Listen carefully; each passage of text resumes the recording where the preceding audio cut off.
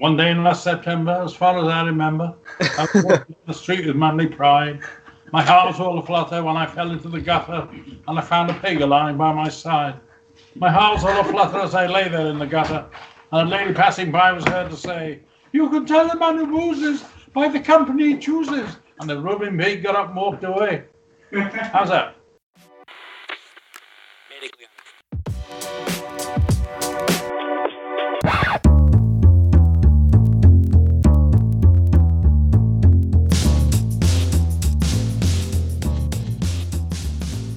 Hello and welcome to another episode of Impressions of America. I'm Simon, and today is a very special episode of the podcast because not only do I have two guests joining me, but Toby is actually on location to speak with them. Alongside Toby is Steve Laws, a fellow history graduate, I believe, although he might also be studying art. And sitting next to them both is legendary illustrator and artist Ralph Steadman. Hello, Ralph, Steve, and Toby. Hello. Which legend are you talking about? I mean, I was going to go for Toby, but Ralph, you're a legend as well. So. I am a legend. This is a legend in his own bedroom.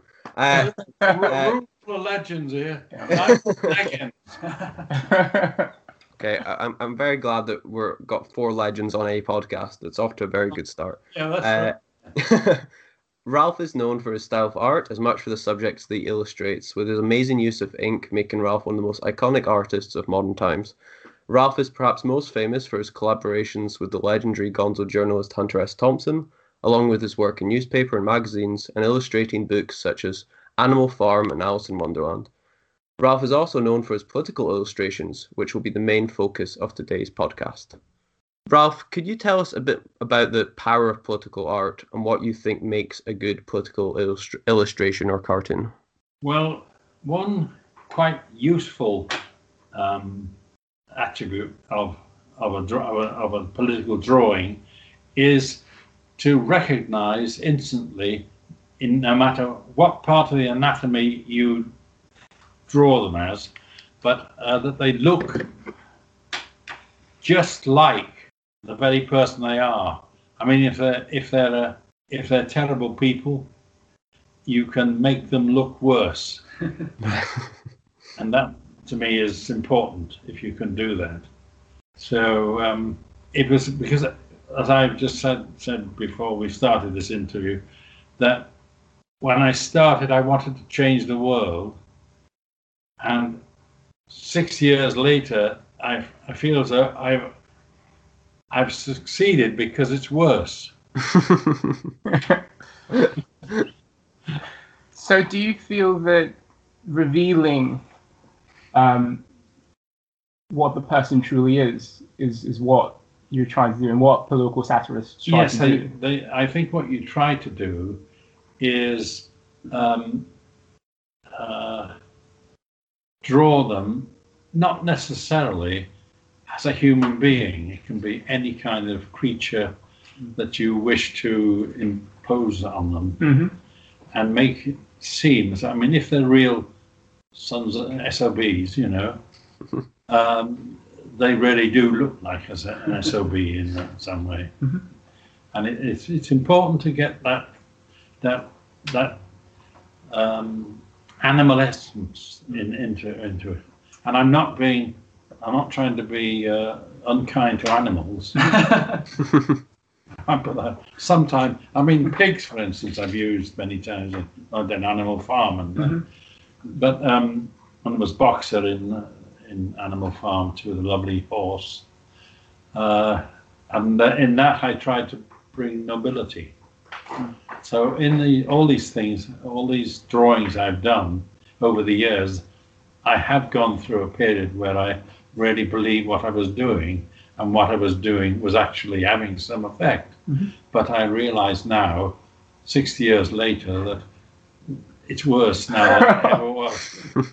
So, like, you use pigs a lot in Gonzo the Art. You had a section on pigs. As I say, I try not to be unkind to pigs because they're rather intelligent creatures, and they do look a bit like us. Actually, their skin and everything has a pink look.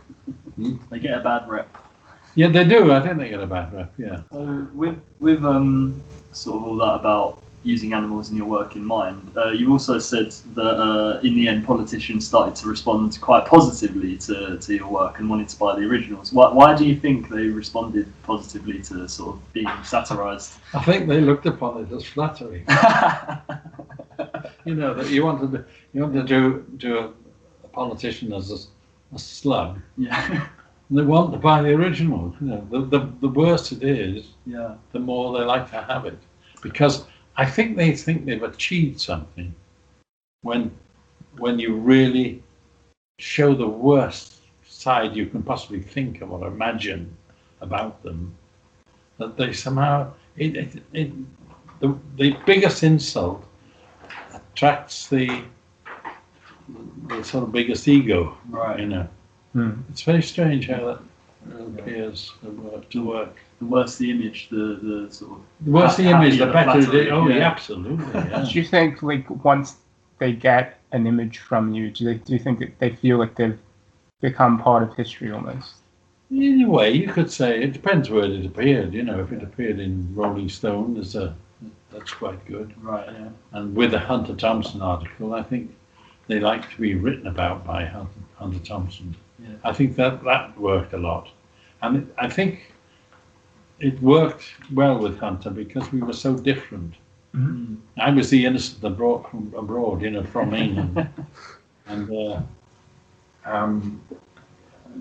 he used to have 6 Bloody Marys delivered on a breakfast tray first thing in the morning. But you said he was also like a health freak as well. He would also eat healthily and then have like phases when he pretended to be, but he was getting himself in a bad mess. You know, I think the problem was it was too weak. You see, he used to people offer him a tablet of what God knows what it would be, and Hunter would eat it first. He'd put it in mouth, drop it, you know, swallow it, and say, "What was that?" So that was kind of interesting. So early on, how did you develop a political sense? Like, what were your political influences early on? Was it the war, or was it? It was part of the war, I think, because I was in the Blitz as well. Mm-hmm, yeah, which Hunter wasn't. No, Hunter didn't know anything about that. But he was very savvy about things and wanted to write about. Well, he wanted to write stories about politicians. You know, that really a politician was a kind of story for him. Mm-hmm. And I think that was what he really wanted to do, he was a storyteller. And he always came up with the right turn of phrase. I mean, when I first met him, we looked for each other for 3 days. Mm. You know, I asked. Like in the maelstrom of the Kentucky Derby, the Kentucky Derby, and then knocking on not stopping where they place your bets and saying, "Have you seen I believe he's tall, and Hunter S. Thompson was with a really long neck." Yeah, that's right. Yeah, and there's a low voice. They speak like that.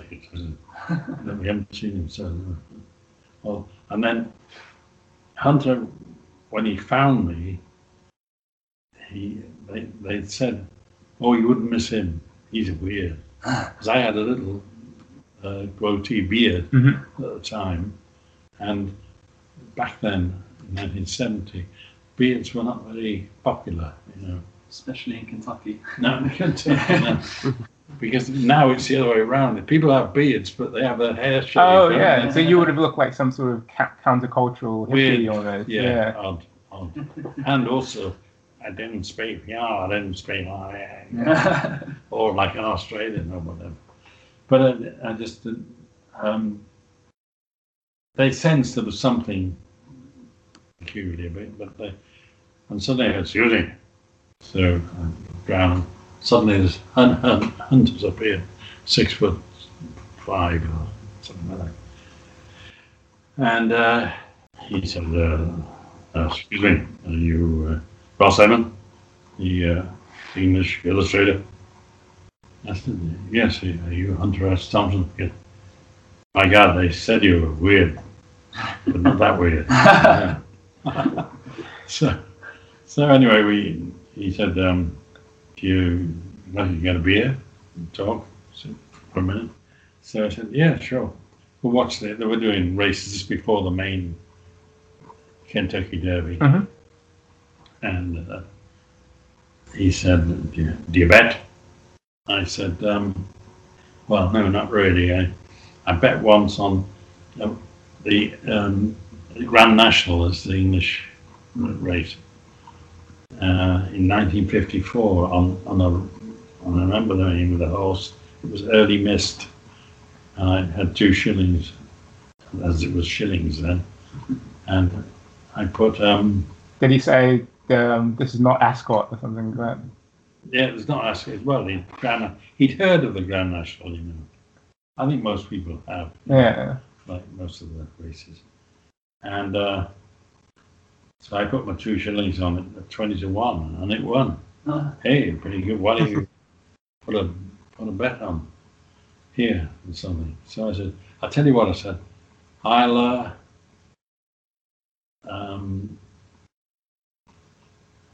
what did I say? How did I put it? I put a bet on.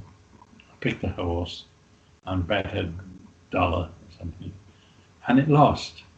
So that's why I don't bet. Mm-hmm. But I'll pick one, and it'll win probably. And it usually did, you know. So it's just a strange peculiarity, you know, of things. But that's how we got on quite well like that, you know. But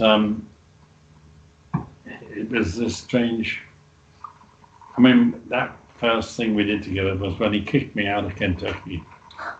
I'll see you. Yeah, it seemed like he wasn't going to use your drawings at all. No, get the hell out of here. Yeah, no.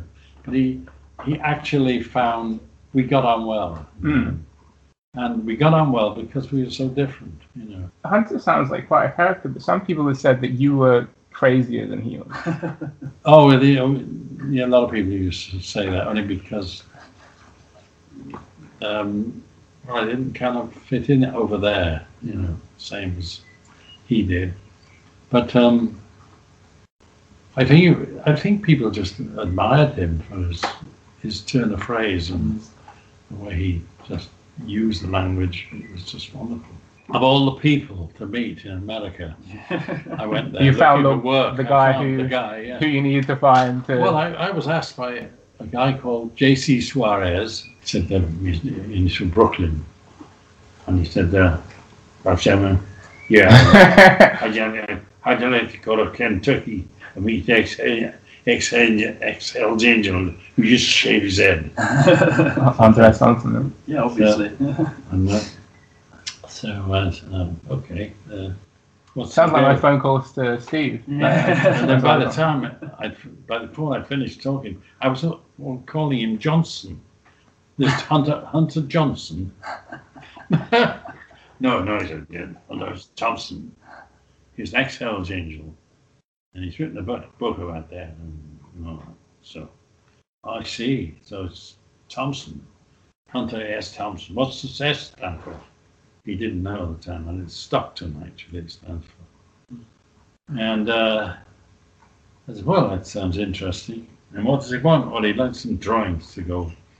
He tried to get a hold of a cartoonist, some guy in America, who was, funnily enough, on his way to England to a cartoon competition. So they asked for me instead, you see.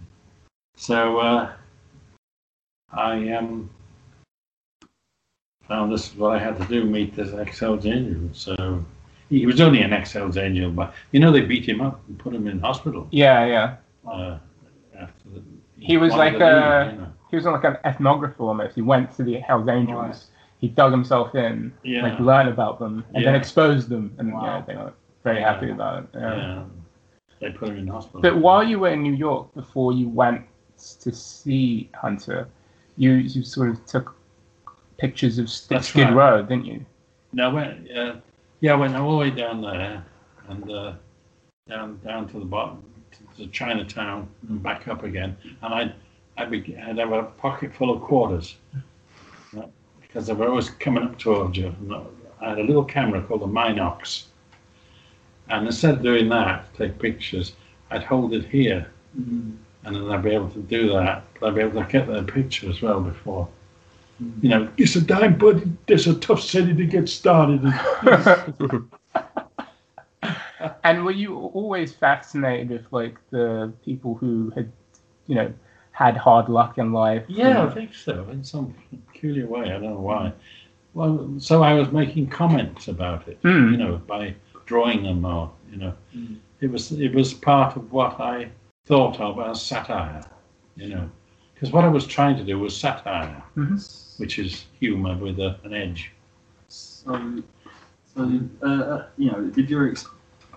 When you went to America, how did your how did it sort of compare to the UK in your mind at the time, and how did that influence the way you drew about both places? I could feel the broader edge in America. Right. The people express themselves more openly. Did you? Yeah, no, that's right. Do you think that Americans act more? It's almost like they have this plastic middle class smile that they put on. I think they quite like artificiality. They.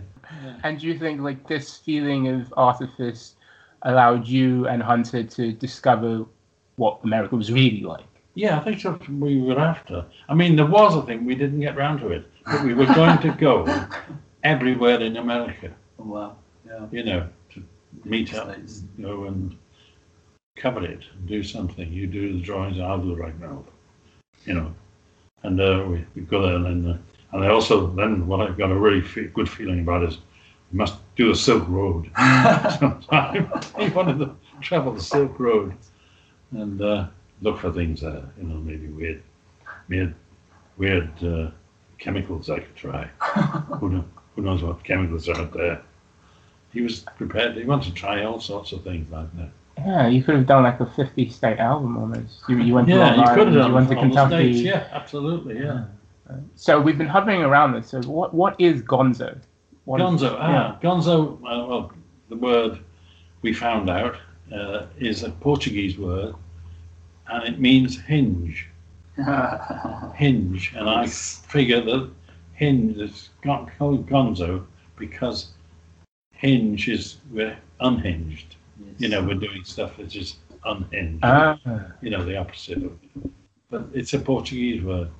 And we found it out from Bill Cardoza, who came up with it. He said when he saw that first Kentucky Derby piece we did about it being depraved and so forth, he said, "Hey man, that was pure gonzo." And Hunt said, "Gonzo? What the fuck's gonzo?" So he hadn't heard it before, So he said, "I like that word. Gonzo, yeah, okay, it's gonzo." That's the way it was. So gonzo. In some ways, he was almost a child. The freeness. The childhood. He expressed surprise, quite openly. He wouldn't sort of pretend to know all about it. I mean, that's one thing he was not. He wasn't a phony in any way. He actually expressed himself, and then his use of language was quite marvelous. So gonzo, a lot of the stories and a lot of the journalism at the time is quite objective. They're trying to get at what was happening. Yes, the gonzo is about. So it came out in a satiric kind of way. Yeah, but what's the art of gonzo, and is it in some ways tied to, say, artists like George Grosz in Weimar Germany? George Grosz, yes. How did he was a influence you? big influence on me. He was a big influence, and so was André Francois, was another one, and Saul Steinberg. And Goya as well? Goya, very much so, yeah. What did you get from them? Well, Hogarth as well was and Cruikshank. All those. Hogarth, marvelous. And I did a series of Hogarth Schmogarth. Well, so do you feel like you're a moralist like Hogarth? I don't know whether I was that, because as I say, I was trying to change the world, but I wasn't sure what I was trying to change it to. It was odd. You feel like Hogarth had his fixed principles, and you knew. You see, I didn't what he start was- off as an artist. My first job was I wanted to build aeroplanes, Oh, wow. and I used to build model airplanes. I've got some in the back room now, and that's all I wanted to do was go to de Havilland Aircraft Company and make aeroplanes. And what I didn't realise was how awful it was working in a factory. Yeah. And so I didn't want to. And 9 months later, I tell my mother, I'm sorry, I can't take this. This is so boring. And my mother was so upset because she thought that's what I wanted to do in life. And I had a brother-in-law called Ron Howard Davis, and he was a careers officer, with and he helped people start careers, and he actually got me a job as a stockroom boy in Woolworths, Colwyn Bay in North Wales. So That's quite different, and there was a rather bullying under manager there who didn't like me, and he ended up trying to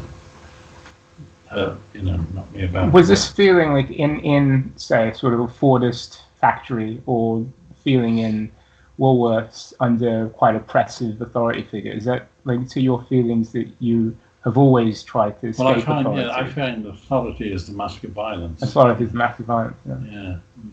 And it's disgusting when you see some people who are in places of authority, positions of authority, and they express it in a rather bullying kind of way sometimes. Some don't. I mean, Yeah. some I wanted to ask, do you believe in just authority, like a rightful authority? Oh yeah. Oh, yeah. I don't believe in troublemaking. Yeah. Which I'm saying is so terrible. And so that was. I tried that for 9 months. I even met my headmaster while I was sweeping the floor. Oh no. And he said, "You should have stayed at the Havilland." He was really quite disgusted to see me sweeping the streets of Colwyn Bay. So, And do you think this feeling of sort of a critique of authority is anything that bled into your political critique? it may well have done, but I just didn't like people taking it out on others in that way, just for no good reason. Because you talked about George Gross, and you said that when you were in the 1970s, you felt that the 1970s had the symptoms or the elements of fascism that Gross had encountered in Weimar Germany. yeah, And very do you much feel so. that in the person of Nixon, just someone that you've... I thought of him in the same way. Why? I just thought that they were expressing themselves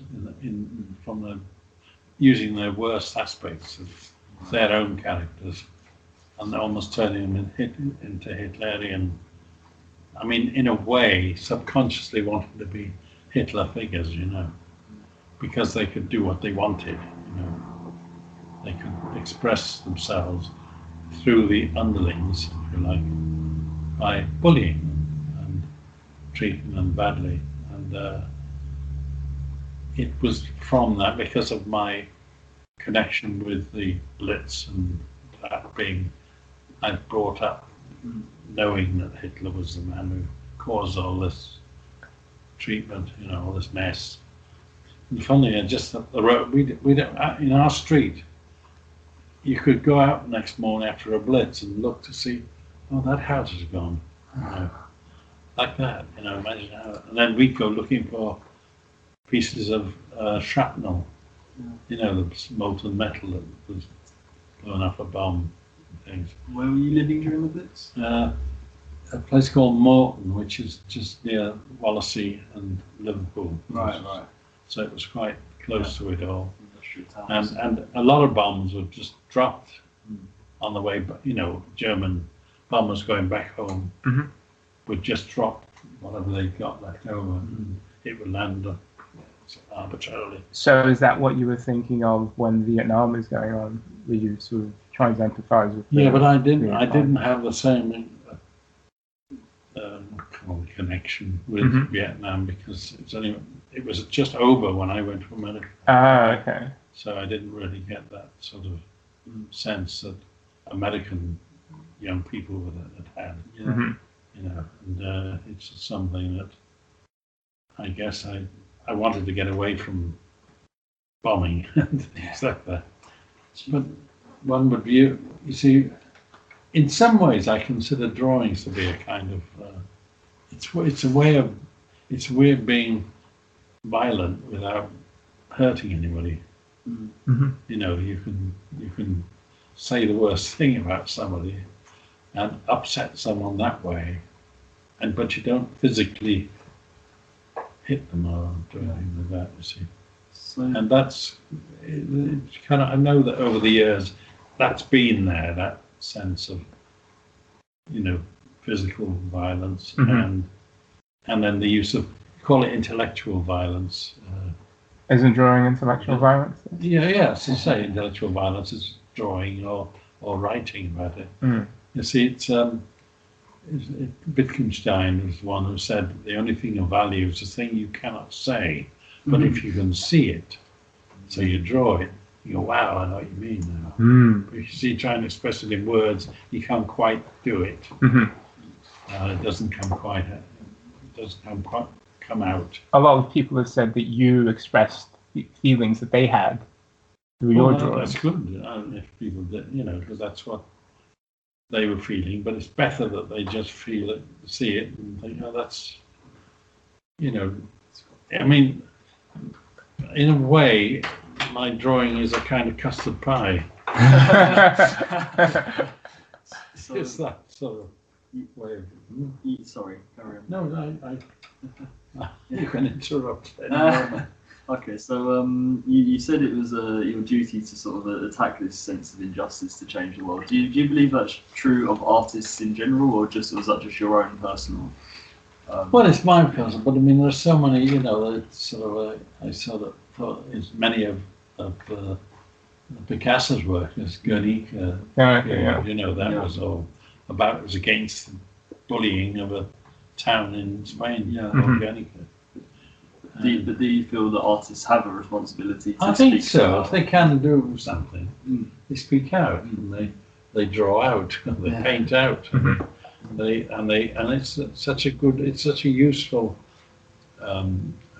tool to use to be able to draw it out. You know, you express it in some kind of. I mean, I was feeling it with looking at the work of Gilray and Hogarth, and all. We have a very strong. That was the difference I noticed about going to America and from here, was that we have a very strong tradition of that kind of art, that expressive art, that wasn't just a pretty picture, but it was about some actual social event that was happening. You know, Gin Lane, you know, Beer Street, things that people were doing in their daily lives.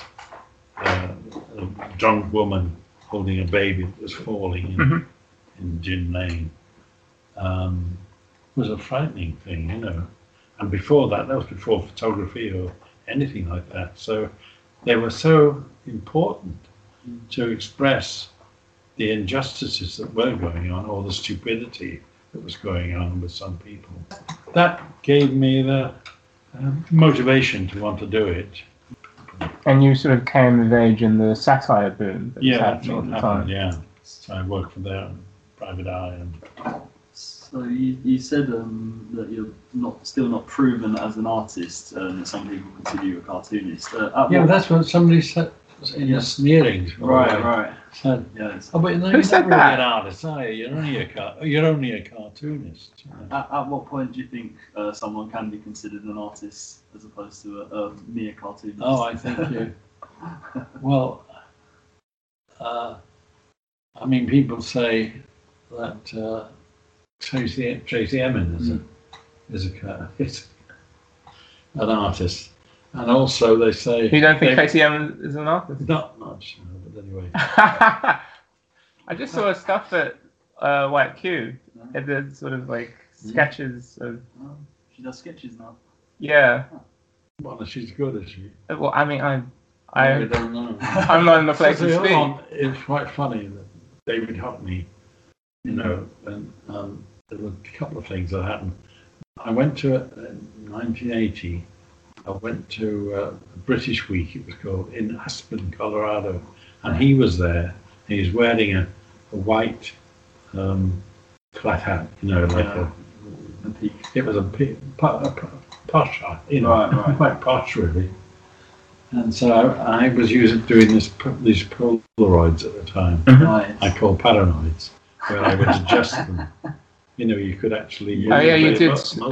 In the beginning, you could they make the emulsion move. You see, while it was still warm. You know, and in somewhere like Turkey, which is where I first used them, it was quite warm there. And you could move and you could make caricatures. You know, so I've got.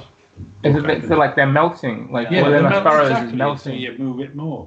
You know. Actually, while we're sort of talking down Tracy Emin, do you feel like artists, because you use like quite anthropomorphic forms, you like use animals, and you're like almost like an action painter in some sense. Yeah. Like, do you think artists should use forms that people can understand and know? It depends how they want to communicate. Yeah. I mean, if Should they use a language that... If they wish to be obscure, they have every right to be obscure. Mm-hmm. When I did start doing social comment rather than political work, I wanted to do more social comment. Mm-hmm. You know, inventing, like I did a series on tramps. And it was, the lady sits down, of course, and the woman horrified when this tramp sits next to her. And then, so she moves away from him, and so she says, "Oh, that's lovely. Give me some space to sit. Make a pillow out of her." Amazing. And that was the first cartoon I ever had published. Really? Yeah. NASA Who's-He? That was NASA, 1956. So, because you've said that you started off wanting to change the world, and you feel that you've made it work. Made it worse, yeah. So all of your pictures of politicians like Nixon, a number of different scenarios. Yeah. Do you feel that because if you look at the Rolling Stone or cover the Watergate story, you can see his face melting, things like that. Yes. Do you feel like that had an impact? I was hoping. Because that you open a history book and you see that picture. Yeah. Well, I was hoping that. I was hoping that it would have that effect. Mm-hmm. As I say about that Wittgenstein remark about seeing something and you immediately know when you see it, somebody describes it for you with a drawing or and not in words but in a picture. It's far more convincing and descriptive to express it in a picture. And so it has more effect. I mean, on the memory as well, when you see something that, wow, I like that, I like Francis Bacon, and when you see his work, one is, you don't forget the look of it, Yeah, so, yeah. Because so people like him. They say that journalism is the first draft of history, but like great artists can actually create just history. Maybe if you're Goya. If you're Goya, and if you're Francis Bacon, but if you're Ralph Leonardo da Vinci, I tried to do it, Yeah.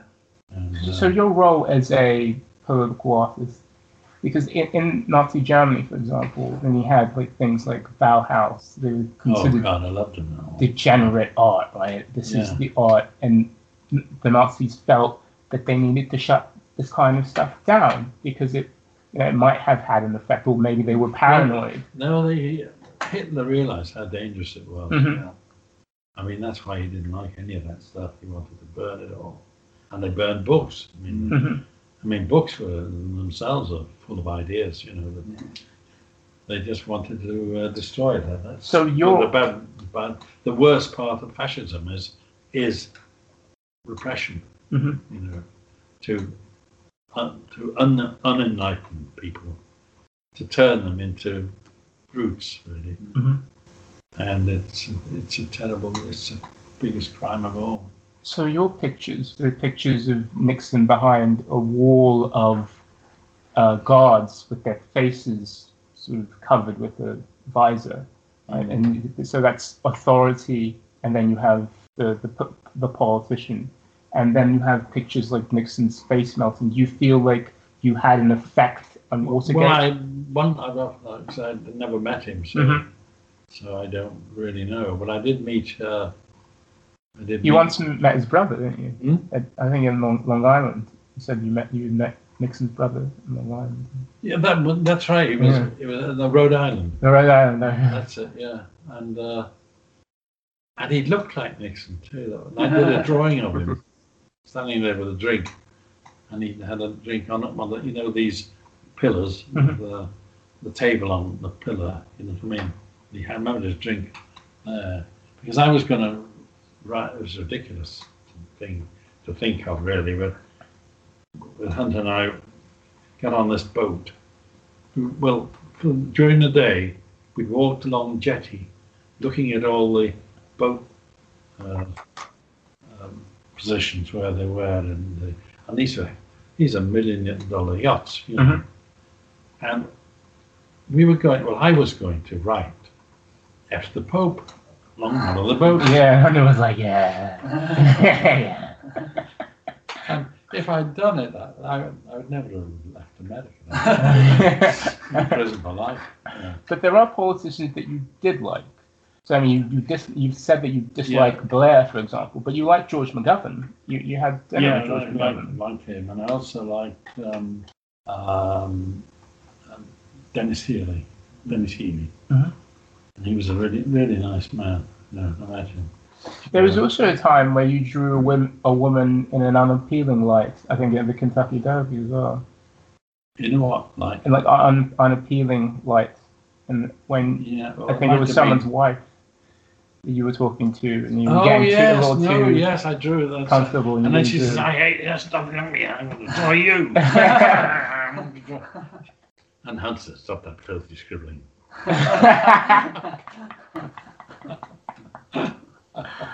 So that's how that went. It was an unfortunate thing, but I just used to have a sketchbook and do anything because I didn't really think. I thought it would have an effect, but I didn't think it's the personal effect was like that. A woman who didn't like being drawn like that. You know?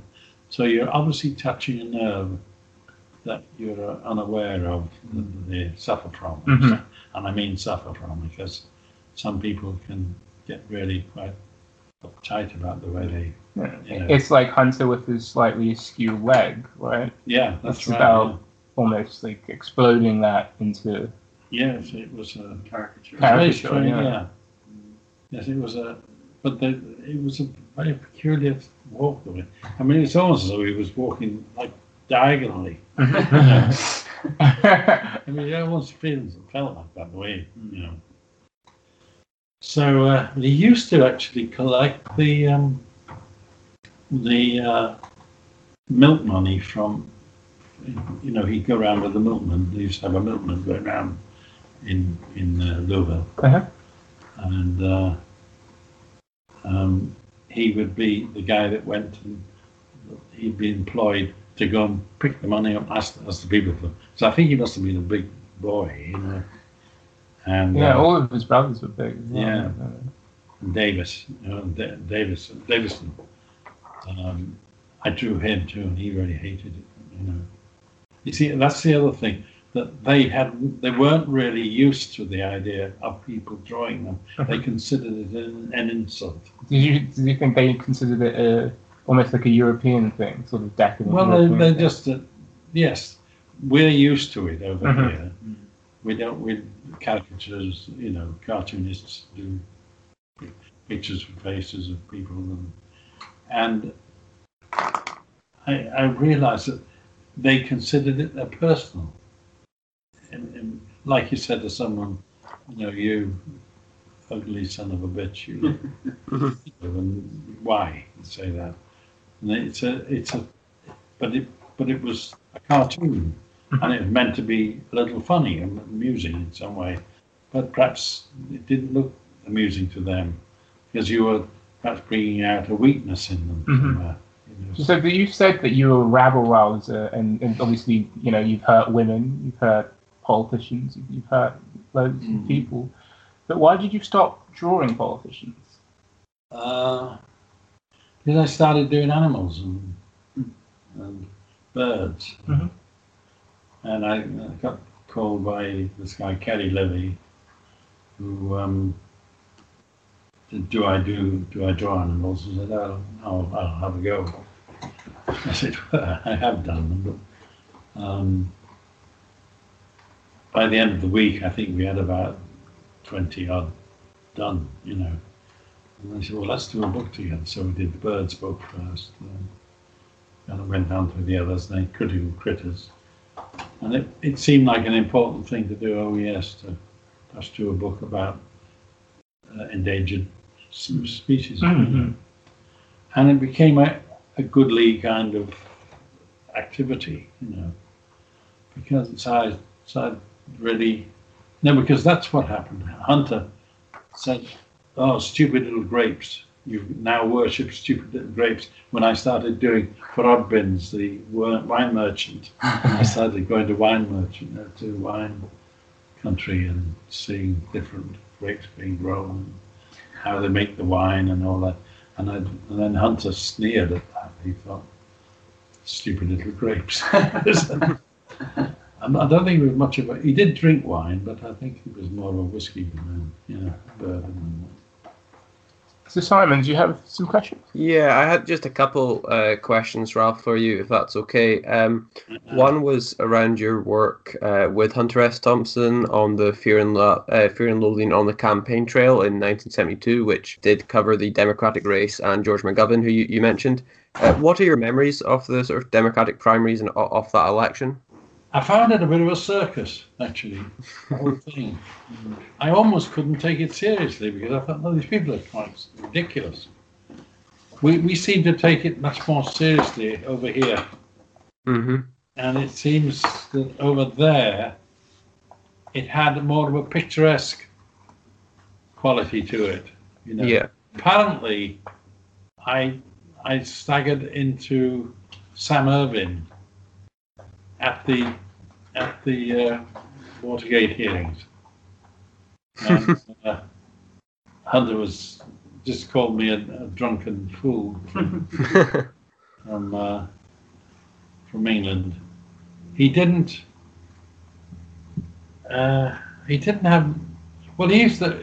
He used to. You remember the fax machine? Yes. He was always sending me fax machines, and they were like insults, really.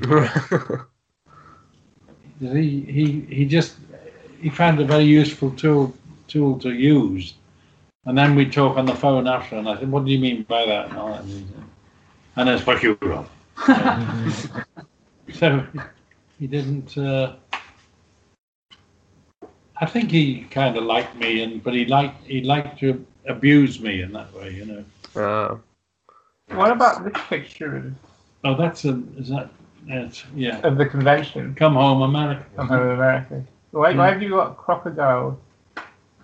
Well, that's how I felt about all the people there. That in fact they were all smiling and but in fact they were abusive and not to be trusted. Because they were all trying to bet against George McGovern. Yeah. At the time. Yes, I think so. Yeah. And why do you have light streaming from the top? Is that what? Light streaming from the top. That is probably God looking down. It's America is so important. God would consider America his most beautiful creation. How do you think religion sort of plays a role then in American politics compared to maybe over here? Do you think it's more prominent and it's more I on think it the is. surface. I think it's very strange. It's as though they have it in Israel, and in the Hula Valley and the Golan Heights, and I mean, I went to the Wailing Wall and to see all that sort of stuff. But they don't have that kind of thing in America, but they like to think they have, and they build these small religions. Think of Mormonism, right? Yeah, Mormons. Yeah, America is the only sort of post sort of 17th century group. Yeah, it's a millenarian feeling that I think this is the country. Yes, and they're fighting against subconsciously. They're fighting against modernism. Yeah, No, we're a biblical crowd. We really are. We believe in God and all that kind of stuff. It's almost like an Israelite thing. Yes, God's chosen people or that. Yeah. So like you have Nixon's ripping the heart out of the country here. Do you feel the Nixon thing was like almost like sacrilege to this American religion? I thought it was what's the word? Metamorphic. I thought he was a monster. But I prefer him to Trump because at least he was a real politician. Yeah. Yeah, you said in the past that just exactly that, around the fact that he may be a bad politician, but at least he was sort of an improper one. At least he was a politician. What did you ever think America would elect someone like Trump? I didn't think it was going to happen. I really thought that they'd go for Clinton. Clinton, yeah. I really thought that it was one saw immediately what he was. We call him a twat. He really was. Do you think he could get elected in England, or do you think the great English press would satirize? We got Nigel Farage. Yeah, he's very snobbish, actually. Yeah, it's something I don't like about him. Do you think Trump kind of represents the worst of America with regards to how he's kind of built his kind of money on greed and being able to sort of take money away from with his schemes, and then he also sort of uses a fake sort of religion side as well to kind of. Yeah, he does, and he would take credit for that. Yeah. He would almost say, well, yes, Jesus came to visit Washington. He would take credit for Jesus coming. Or somehow calling himself Jesus would be. It would be. He would certainly take credit for that because he'd know it was a popular thing to do. Mm-hmm. How do you think Hunter S. Thompson would have dealt with a Trump presidency and a Trump election? I always wish that. That's one thing I do feel we've missed out on is Hunter being around with Trump. Mm-hmm. I think that would have been a mix. I mean, a Trumper Hunter. Something monstrous about that. Connecting an image of Trump and Hunter together as an animal, as one animal.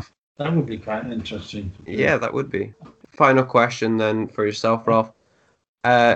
We kind of talked about legacy for yourself as far as, in part, kind of continuing the tradition of political cartoons and of perhaps making the world a worse place. I don't know, not sure about that. But do you think, how do you think political cartoons are now? And do you think that you've actually changed how they've been, kind of how they've evolved? Do you think you've helped evolve that tradition of political cartoons? Well, I like to think I perhaps took it back a bit to the Gilrays and the Hogarths and made people more aware of that kind of cartooning that was more relevant and useful and wasn't just a funny picture, that they actually had a definite political and social comment awareness about them, made people more use it more for a reason. If they do a political cartoon, they wanted to have an effect. Yeah. Political cartoons are almost like sometimes they're quite derivative. I think the structure is just a picture, a comment. Yeah. But your stuff is much more expressive. It's the feeling. That's what I'd like it. That's what I wanted it to be. Well, I definitely think you've achieved that, Ralph. I don't think. I didn't want to be a bully. Yes. I can't No. stand bullies. So, no. Well, I mean, they talk about, punching up or punching down, and how Trump very much punches down on the people below him. I think Well, you're in the fine tradition of punching up against authority. Yeah. Yes. He's a definite bully. Yes. He loves it. He loves causing trouble like that, and always taking credit for it. Yep. Oh well, maybe we'll one day get back to the good politicians like Nixon. We can only hope. Yeah. Oh, bless you. Yeah. From Nixon to Trump. Yeah. Yes. Yeah. Me, absolutely. Yeah. They come along here and there, don't they? That's it. I don't know what else to say now. Well, I think You've left me speechless. that's what happens when you speak to Toby. That's just his general impression. Thank God you're an illustrator. It could be Thompson. No, Thompson. Trixie. Nixon. I'm the first authority figure to leave him speechless. Yes. Yeah. You are definitely Nixonian, Toby. There's no doubt. Yeah, you are. Yeah. Ralph, Toby, Steve, thank you so much for joining me today. It's been a real pleasure. Ralph in particular, thank you so much. Well, thank you for listening to me as though I was entertaining. From Ralph, Toby, Steve, and myself, Simon, thank you again for listening to this episode of Impressions of America. And yes, we'll be back in the near future, not with Ralph, but Ralph's cartoons live on. And of course, if you are listening to this, please check out his most excellent work. It is a library full of fantastic work. Thank you very much, and have a good day. Oh, thank you. Bye.